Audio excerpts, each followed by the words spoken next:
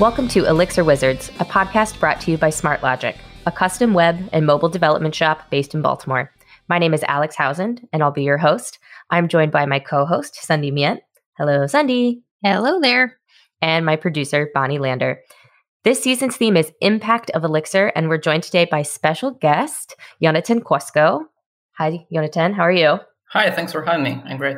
It's great to have you, especially it's 9 p.m. your time. Where are you located at? So I live in Poland, currently in Krakow. In Krakow. And so I know today in Washington, D.C., where I'm at, the high was 50 degrees and I was cold. What's the weather like in Poland right now? So now it's around like 10 degrees during the day, but it fluctuates very, very much. Is that Celsius or Fahrenheit? Oh, Celsius, yeah. Okay, cool. I was like, I'm pretty sure we're talking Celsius. I'm getting used the same. to, yeah. 50.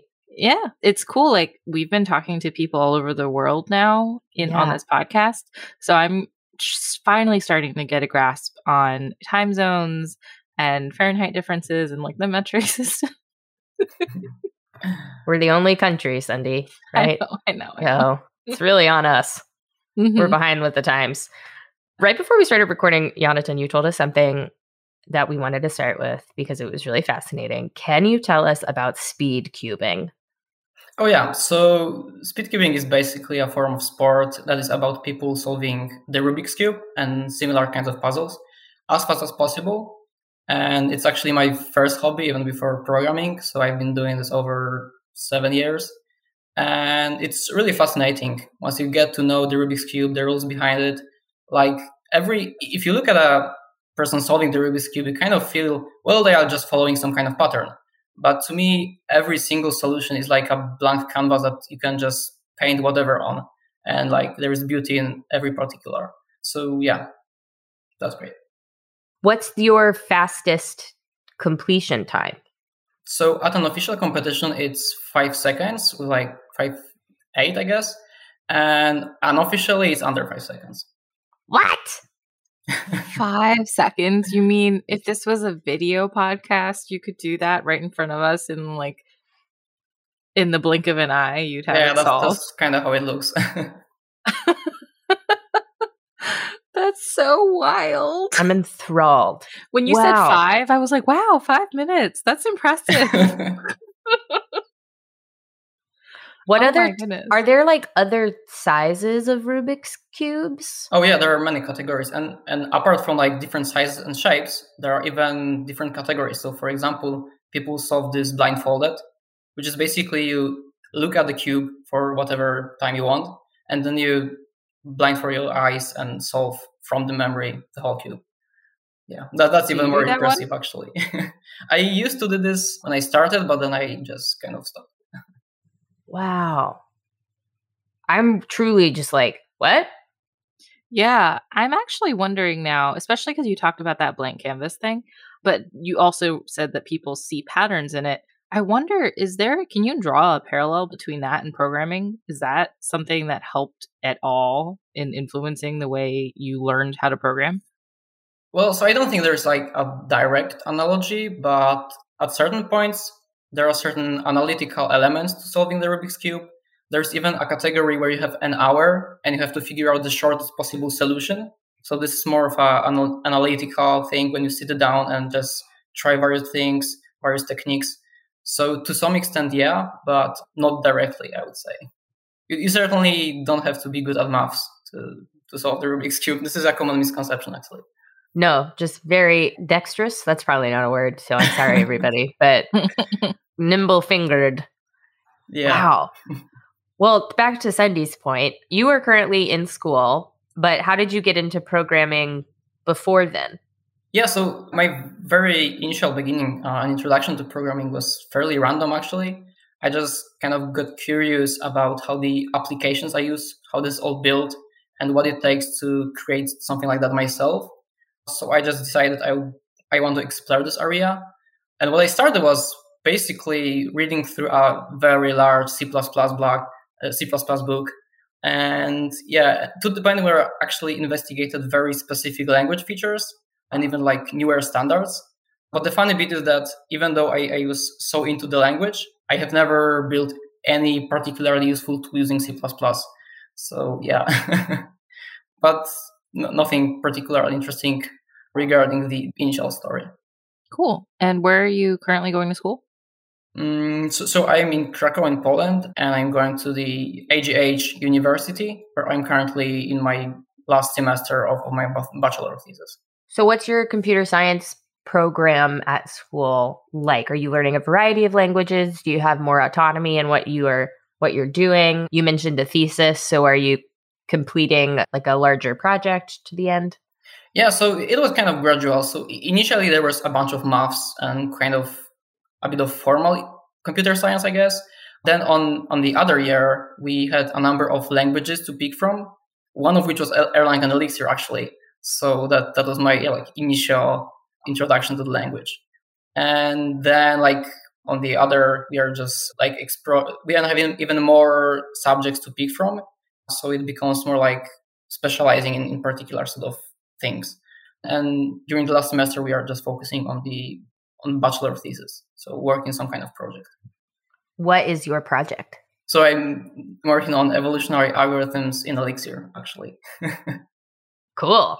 Break it down for us. Those are some big words there. Yeah. So starting this year, there was the introduction of numerical Elixir for doing numerical computations efficiently.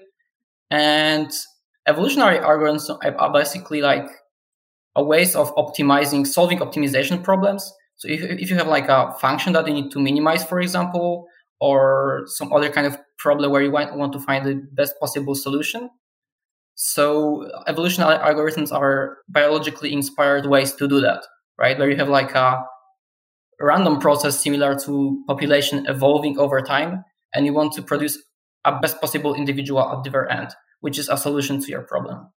Fascinating. It's like very interesting and kind of also I'm like over my head in a way, but still very fascinating. Sunny, go ahead. Yeah. How is working with that in Elixir how has that been for you? I'm curious if, first of all, at least in the States, as far as I could tell, we don't usually have theses. I don't know the plural for this. I don't think we have that for bachelors. You usually hear that in master's and PhD programs. So I don't really even know what somebody at a senior in college would have typically done for that. But I feel like they wouldn't have used Elixir. They would have used maybe a more conventionally taught language. So I'm curious, how has that experience been for you? Was there an advantage to using Elixir for you? Yes. So actually, we had a number of topics to pick from, and the one we picked actually has Elixir kind of hard-coded into the topic. Because the other idea is to make this distributed, so you can run this algorithm on multiple machines. And for this, we are using the Erlang distribution. And the funny bit is that we got this topic like a week from the numerical Elixir being released. So it's like relying on something pre-alpha, which felt pretty unstable for a bachelor thesis kind of project, which is usually something pretty predictable from the very start to end.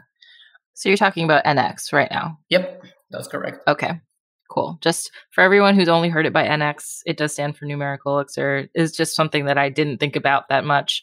We use acronyms way too much in our field. Cool. So was that a hard sell? Did you have a board of people who had to approve your subject and they were like, that's experimental or something? Or did they just say, oh yeah, go with it? Yeah, so I'm working with just one friend and we kind of wanted to do the thesis together. And when we saw this kind of topics and I got really excited, he was like, well, okay, we can do this. Why not? I will say I'm sad that the audience can't see how excited you are. Your facial expression right now is lighting up. And that is exactly what you want to see when somebody's talking about a project that they're working on in any capacity. That's awesome. Have you thought about whether or not you want to continue on to get your master's degree or not? You are very excited about your thesis right now. Are you really enjoying learning to the point where you want to keep going with it? Or are you kind of over school? Yeah, so currently, I don't think I will continue over to the master's, but I will certainly keep exploring the project we are building. Certainly, once we are finished with the project for which we have a timeline, I will try to experiment with more unpredictable things that we can, just without the time limit, it will be easier to experiment. Do you have immediate plans after being done with school? No, I guess like just spending more time working on all the open source things I'm doing currently. That sounds fun. I guess we can maybe move right into talking about the things that you're working on, not school related. For context, we met a few weeks ago at the Birmingham Elixir meetup where you spoke at a really late hour, we have now found out, on Livebook and the newest updates to it. So can you tell us everything about Livebook, the pitch, how did you start working on it, the whole thing? We want it all. Okay, so I can start with like how I got there. So as I mentioned, I got exposed to Elixir at the university, and immediately there was an application that I wanted to rewrite anyway. So I just decided, why not do this in Elixir? So I built this application with Elixir. I kind of get more convinced that this is the right technology that really suits me. And I just wanted to contribute to the community. So I found Xdoc, the documentation project. And there was an issue about like getting rid of jQuery to kind of optimize the JavaScript bundle, whatever. So I thought, well, I did a bunch of JavaScript. I feel fairly confident with JavaScript, so I will give it a go. And basically, I rewrote the whole JavaScript codebase and sent a pull request. So that was like my first contact with Jose. And then I sent like a couple follow-up pull requests. And I got an email from him that they are looking for somebody to build a project in LiveView, which I didn't really use at that time. So I certainly got super excited, and I just was very, very clear that my experience with Elixir is pretty limited, but I was super excited to work with Jose and in Elixir. So yeah, so that's how it all started. And January, I believe, I just started working at Dashbit, focused on Livebook as a project. So yeah, that's the initial story. That's so cool. So, I mean, this is really interesting, especially from a lot of people are trying to find out how do they break into the Elixir space, especially like as a person coming right out of college or a person with maybe not as much experience. And you said yourself, you had like a limited exposure to Elixir before entering this project. So I'm curious, like, was that offered as like an internship, or was that talked about like, we just want you to work on this project? Can you talk about like the dynamics of that and maybe how you might give advice to somebody else who's looking to enter the space that way? Yeah, so it was certainly helpful to get some kind of open source experience beforehand. So I got the idea of how open source works. But as for this particular situation, there wasn't a kind of job interview or something like that. We just talked with Jose and I showed my excitement, and yeah, just went fairly smoothly from that point forward. But again, my advice would be to just get involved in the open source, and opportunities should find you. There's something, it's not really hidden in there, but about really any type of interview process or hiring. I think that excitement and passion goes a long way and can take you further than just like your base skill set necessarily can all the time. You want people that have like the heart to put into it, right? Not necessarily just like the skills. Not saying that's not valuable either. That is very valuable. Rewinding it back. So Dashbit, you kind of found your way there just like by chance. What's it been like so far? Have you enjoyed both working and going to school? Have there been conflicts there? Has that been hard for you? No, actually, that bit made it absolutely brilliant because I can work as much as I get time. Although I'm so excited about the project that I just try to find as much time as possible for building the stuff. Yeah, but there were kind of conflicts, and the work has been great so far. Yeah, and I'm pretty much focused on Livebook solely. Sometimes some side projects related to that. Yeah. Yeah. So can you tell us, like a high level view, what is Livebook? How would one use it? Yeah. So Livebook is an application for writing like notebooks, which are a mixture of text and code. And you can evaluate all of the code within such notebook. This is a pretty general idea. So if you ever use Jupyter or something like that, it's basically like the same idea.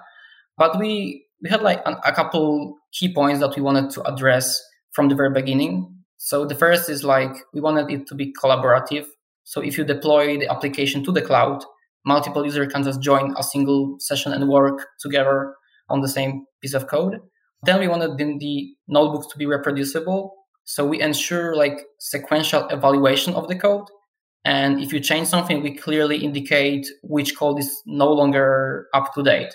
And this makes like the usage very clear and expected, which is not necessarily the case in imperative languages where it all relies on a global state that can change like anywhere in the notebook and is immediately visible globally. And the third point was to make the notebook files readable so that you can put them on GitHub or share with somebody, and you can clearly like read the file, you can see the diff and easily like review the code. So yeah, these are the number of key goals that we had. And another like way I like to think about Livebook is some kind of IEX shell combined with an editor. So it's great for like prototyping a piece of application, and then you can just copy paste the code to whatever environment you generally use.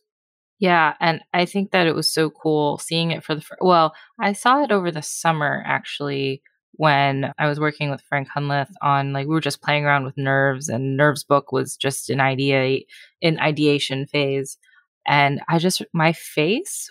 I wish that we had like taken a videotape of my face when I saw you could run Elixir code and like compile it like by pressing the run button, and it actually runs through everything an IEX session would do in like a browser format. My brain just started spiraling. And I think Frank got to witness that.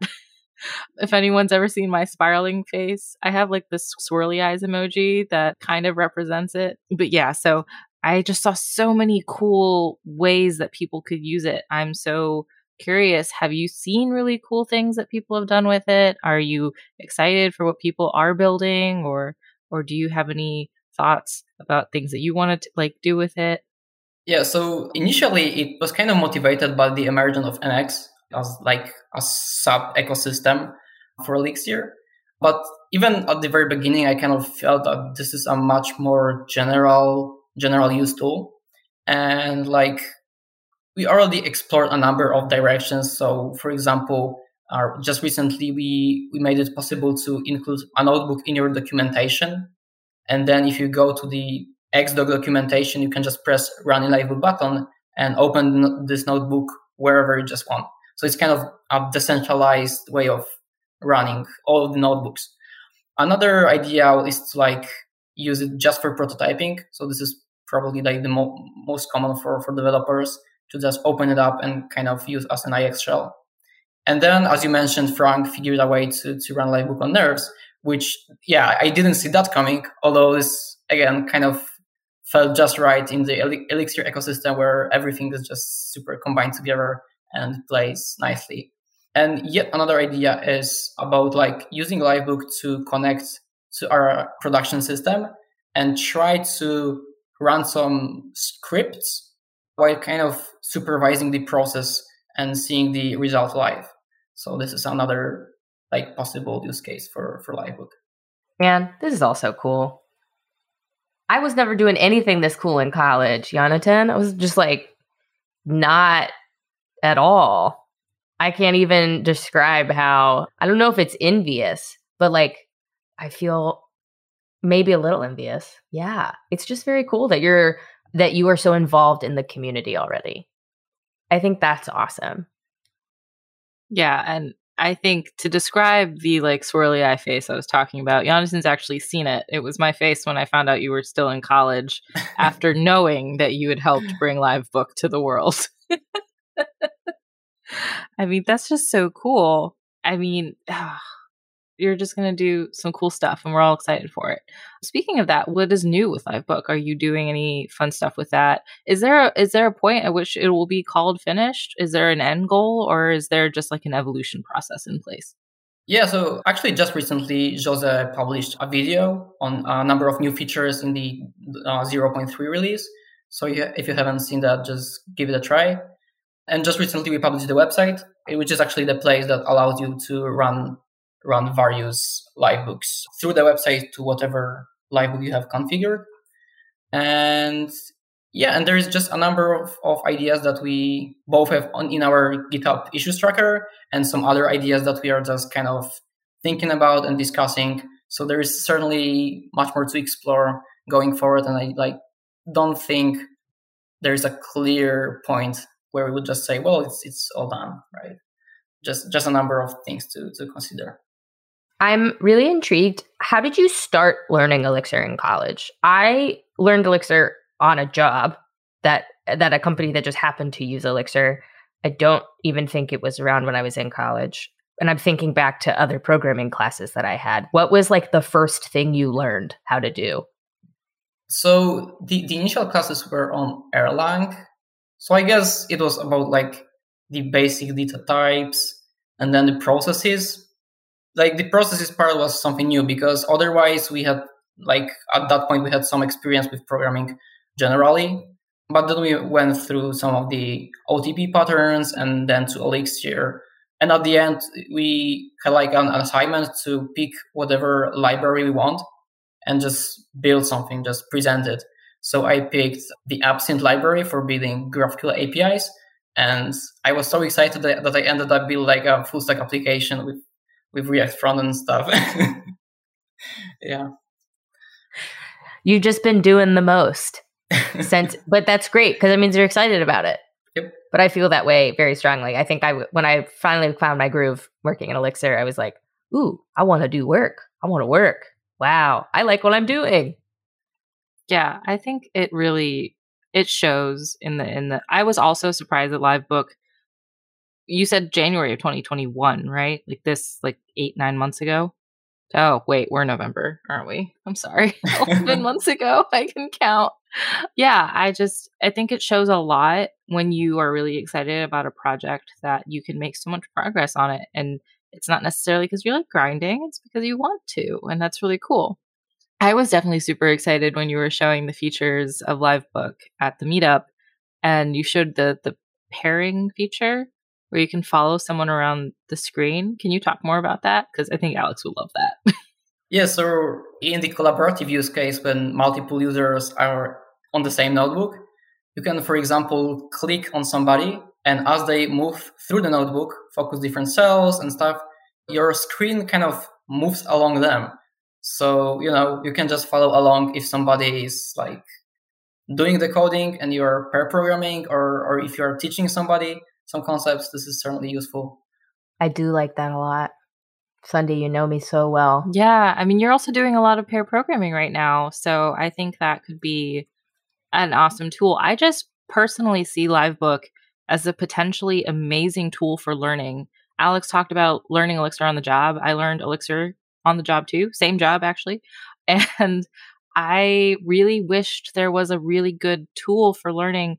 Everyone has a different learning style. We've all kind of talked about this. Some people learn well from videos, some from books. And as an Elixir community, we have a lot of books, a lot of great books, so many books. But if you're not someone who learns well from books, that can kind of be difficult. And I'm really hoping that some really cool Elixir tutorials and intro to Elixir kind of stuff comes out of Livebook, because how cool is it to be able to send someone a website and be like, here's like a basic pattern match, and hit the run button and you'll see what it does, and then change some of the code and try it again. I mean, that's just so powerful. And it's such a low level of effort because you just they don't have to install anything or set up an environment or figure out what's wrong with configs. So many things sometimes can just stop someone from wanting to go further. So that's so cool. Yeah, and it's especially great that you can like run with Docker or just deploy to the cloud with a few clicks, thanks to the folks at Flyo, which made a custom launcher for us.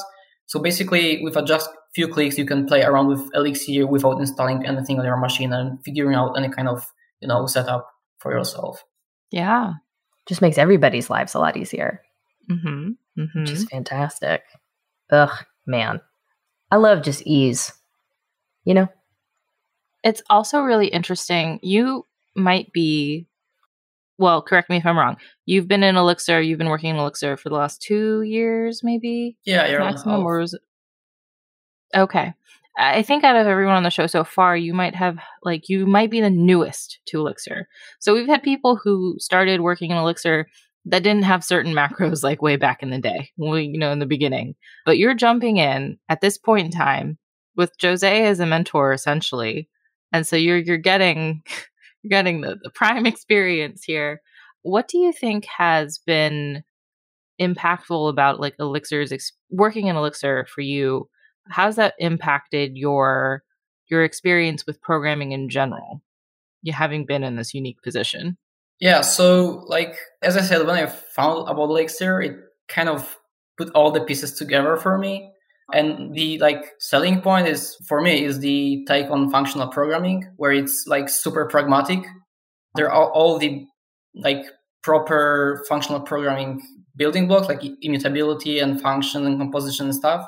But when there are like imperative operations to do, to like send a message or write something to the screen or to the database, there are no like overly abstracted ways, as in Haskell, for example, where, you know, it's also great, but just wrapping your head around all of the like abstractions, it makes just like the initial steps and generally it feels like much harder. In Elixir, it's just super natural. Like the syntax is clear, and like a particularly nice thing about Elixir is that it kind of unifies the developer experience. So we have the unified approach to documentation. We have the unified approach to testing, which is actually not obvious because in many languages, testing like is your choice. There is a number of libraries, and then you have to like imagine you just start in a language and you want to test some functionality. So the first step for you to do is pick from 10 different testing libraries and read which one is the best at the given point in time and this kind of stuff. While in Elixir, there's just this built-in testing stuff, and you just use that, and everybody uses that. And this also lowers the getting started for contributors. If you get into another project, it's very, very much like the experience translates between projects very well. Yeah, and there's also the formatter, which also works consistently across the whole ecosystem. So all of this kind of made me feel, well, this is the technology. Do you know if the students in your program who picked a different language, not Elixir or Erlang, do you know if they are as involved in those language communities? Oh, it's hard for me to tell. Yeah. Although, yeah, definitely hard to tell. Although I know a number of people that took the Elixir course, and they are working currently as Elixir developers as well. So that's incredible. That's great. One thing I've noticed particularly about being, well, in this job, but in the job where I also learned Elixir, was I felt that the community of Elixir developers is like very tight knit. And they want you to succeed, and they want you to love the language as much as they also love the language, which is really nice as somebody who's learning it, is that the community itself is, I think, very welcoming. Yeah. And even I've never experienced this before, but during my interview cycle, I guess it was like 18 months now, when I was looking for a job in Elixir and I wasn't finding anything because it was like peak pandemic. No businesses knew what they were doing. They couldn't make hiring decisions. I was just kind of losing hope. I was looking for JavaScript jobs, and a number of people told me that they were sad. They would be sad to see me leave the Elixir community if that was how that happened. And a number of people I interviewed with where it didn't work out because they couldn't hire, or turned out that they couldn't hire. They said, well, let me see what I can do with some of my friends' companies, or like, I know this person or I know that person. Like, we'd love for you to stay in the Elixir community. We really, like, I can't hire you, but we want to make sure that you stay. And I was like, wow, I've never had that before. Usually an employer says no and you just kind of move on with your life. But the Elixir community was the first kind of community that really wanted to take care of me and keep me. And that's a sweet sentiment to have. So, Amjad, I hope you know that you're here for a while. We've got amazing. We're not letting you leave. Yeah, I made a client when I said that. It's no longer spooky season, but I still am going to do it. Yeah. Well, we're just off of spooky season, so we can do it. It's really always spooky season. Jonathan, you mentioned Haskell. Have you worked in other functional programming languages? Yeah, so at some point I just was curious about functional programming as something new, and I picked up Haskell to learn the concepts. Yeah, so I very much like the concepts, but Haskell for me was kind of too much in a way. But then I kind of started leaning towards programming in a more functional style in whatever language I was working on. So even in JavaScript, I was super trying hard to not mutate the data, to write functions like other kind of transformations. And then I picked up React, which also kind of plays into the story. So I was already going towards the functional direction, and Elixir was just the perfect kind of element here. It's so funny because I think everybody who has come on has said pretty much the exact same thing, where writing in Elixir or just kind of learning the concepts of a functional programming language made them write other code differently, which definitely is true for me. But it's just interesting that I guess everybody's brains work similarly, or maybe everybody's brains who really like functional programming. You never really know. Yeah, the influence of learning Elixir has influenced the way people write other languages as well, which is definitely a common pattern we're starting to see, and we're only just starting the season, so this is awesome. Yeah, I've also recently learned or heard that, the more languages that you know, the more you can think about something from like a broader view versus like language specific. It's interesting to think about problems that you're just facing in general, code wise, from a greater computer programming point of view, than to just be like, this is how I solve an Elixir. Like, how would you solve it? And then think about Elixir as a tool set of things, which you're probably definitely learning in school, because they ask you to learn a bunch of languages. So I'm probably just touting what your professors say, but it's definitely interesting to think about. Jonathan, what do you think are the downsides of Elixir? Just turn it on its head. Yeah, so like one thing is that certainly there are certain tasks that are hard to like do efficiently, tasks that require like mutability. So for those, we can use NIFs and just use some kind of low-level language. Yeah, but there are ways to kind of work around. For example, a year ago, I guess most people wouldn't even think that doing numerical computations with Elixir, it's in any way like possible. And then now we can just do it by writing like high-level Elixir code and getting a very native performance on whatever target we want to run this on. So yeah, so this is kind of a downside, but I guess not as much. And the other point for me, it's not really a downside, but for many people it is that Elixir is not a typed language. And again, this is like very debatable, but for me, like it's not really a problem, especially with the very assertive way we kind of structure the programs, that we use a bunch of pattern matching and it becomes clear what data we are dealing with. So that itself, and plus the standardized documentation and the emphasis to kind of make the documentation good, all of this kind of is enough for me. I would say that I think probably everything has a downside, but also you just spoke to it, that the Elixir documentation, I feel like, is truly top notch. There's such a good push for people to actually document things, which is great as somebody who's learning it, that the documentation is actually pretty clear. Yep. And testing is like extremely easy, I would say, as compared to other languages. Yeah. Yeah, I think downside's probably a big word for that. I think another way I would say that is like, what are things that you hope to see in Elixir that's just not there yet, that you might have in a language that's been around for longer? And it could be all those things you just said, but I'm just rephrasing it a little. Yeah, so one thing with Elixir is that you kind of never know what people do with it. So it happened a number of times. Like just recently we saw NX, which is like, never, like nobody would think that this is possible, and here we go. Similar, like who would expect to run Elixir on an embedded device, right? And it happened as well. And then like there's also Membrane doing multimedia processing, which means like Elixir is super extensible, and this is one of the beautiful features about the language itself. So we can always expect new areas to emerge, and this is something to look for. Do you feel like Elixir as a language has had an impact on the programming community? Yeah, so I feel like, because what Elixir does great is it exposes the programming community to all the beauty of Beam and OTP. So this is like super great technology, but it wasn't really that accessible, especially it's like people not particularly interested in like this domain or just not knowing about this. And Elixir, by providing a great developer experience and unifying all of this documentation and testing and providing a syntax that is super friendly, by doing all that, Elixir is appealing as a language, but also enables people to easily get started with all the amazing technology behind this. So I think in this regard, it's a really great impact.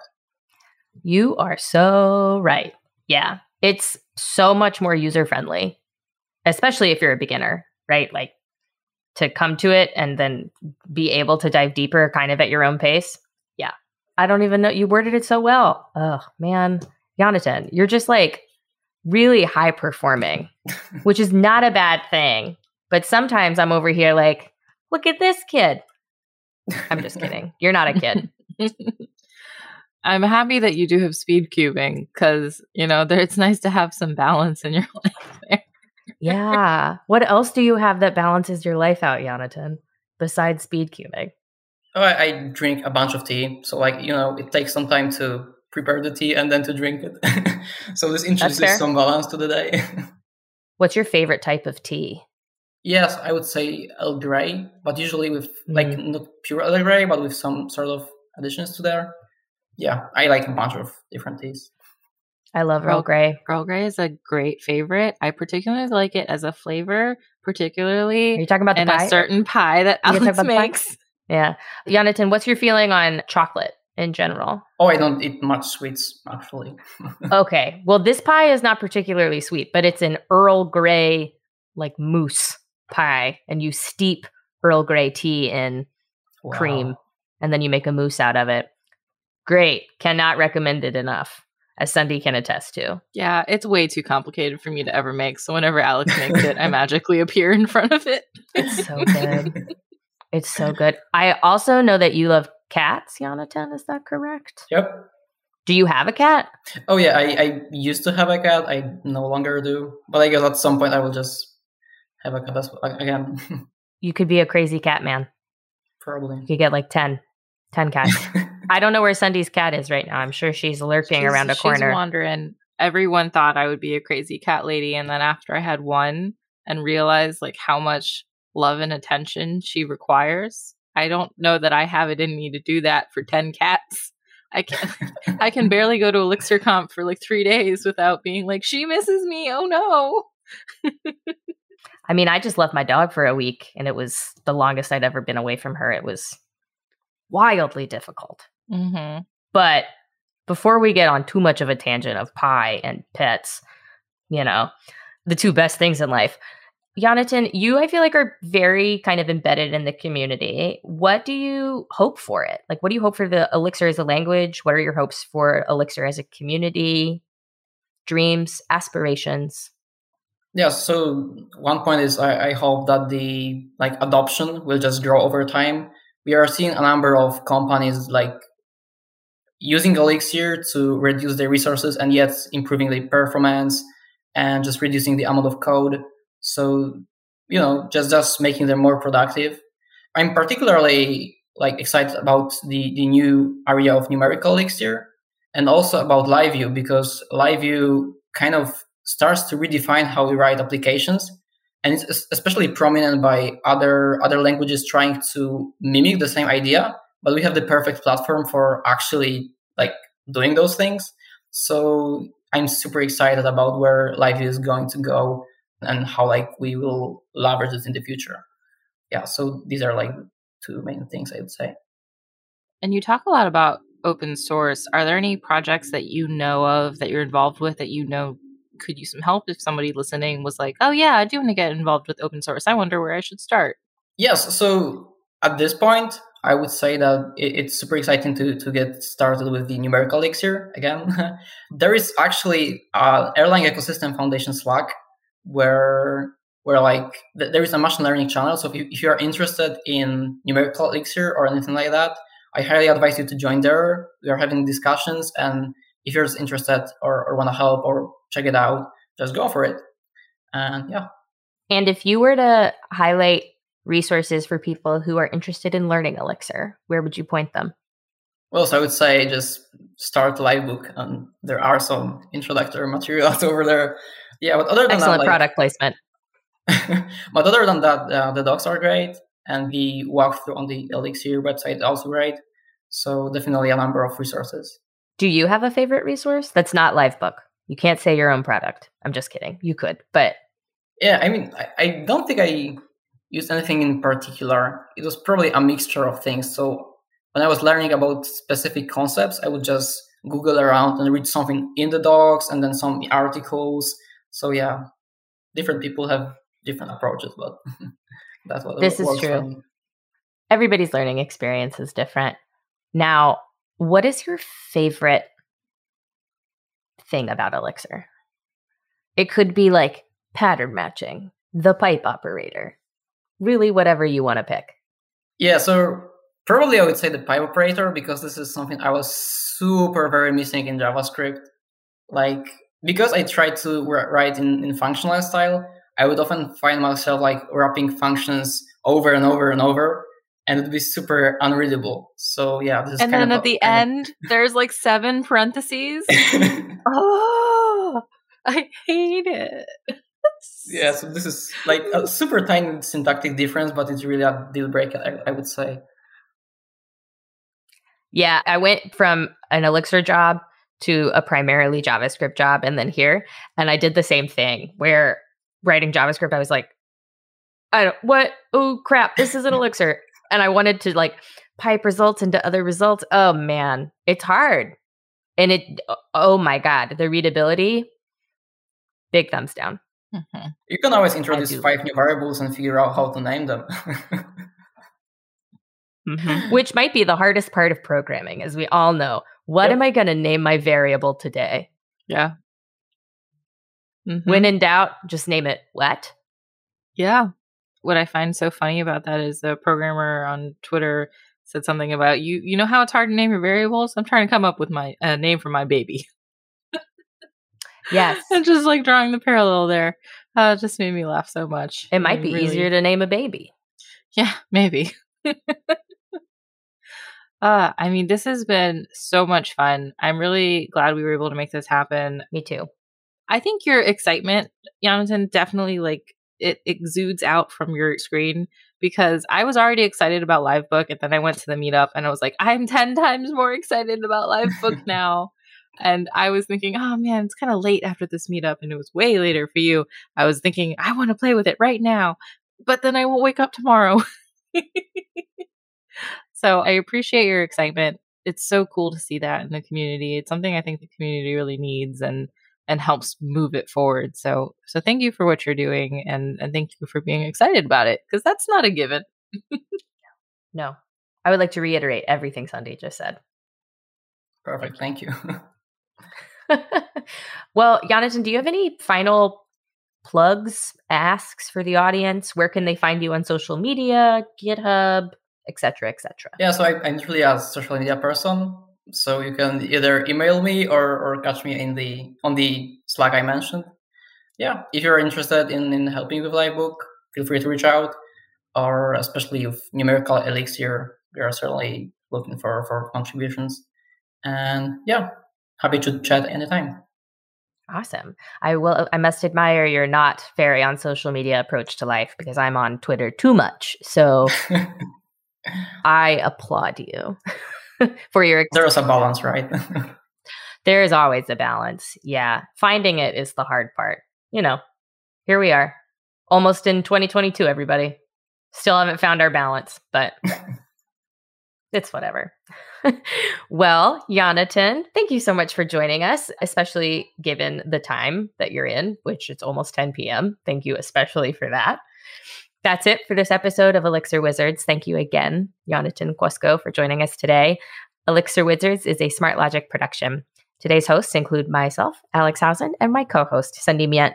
Our producer is Bonnie Lander, and our executive producer is Rose Burt.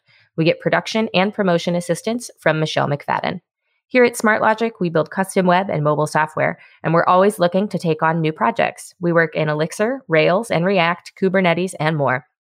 If you need a piece of custom software built, hit us up. Don't forget to hit like, subscribe, and leave a review. Follow @SmartLogic on Twitter for news and episode announcements. You can also join us on the Elixir Wizards Discord. Just head on over to the podcast page to find the link. And don't forget to join us again next week for more on the impact of Elixir.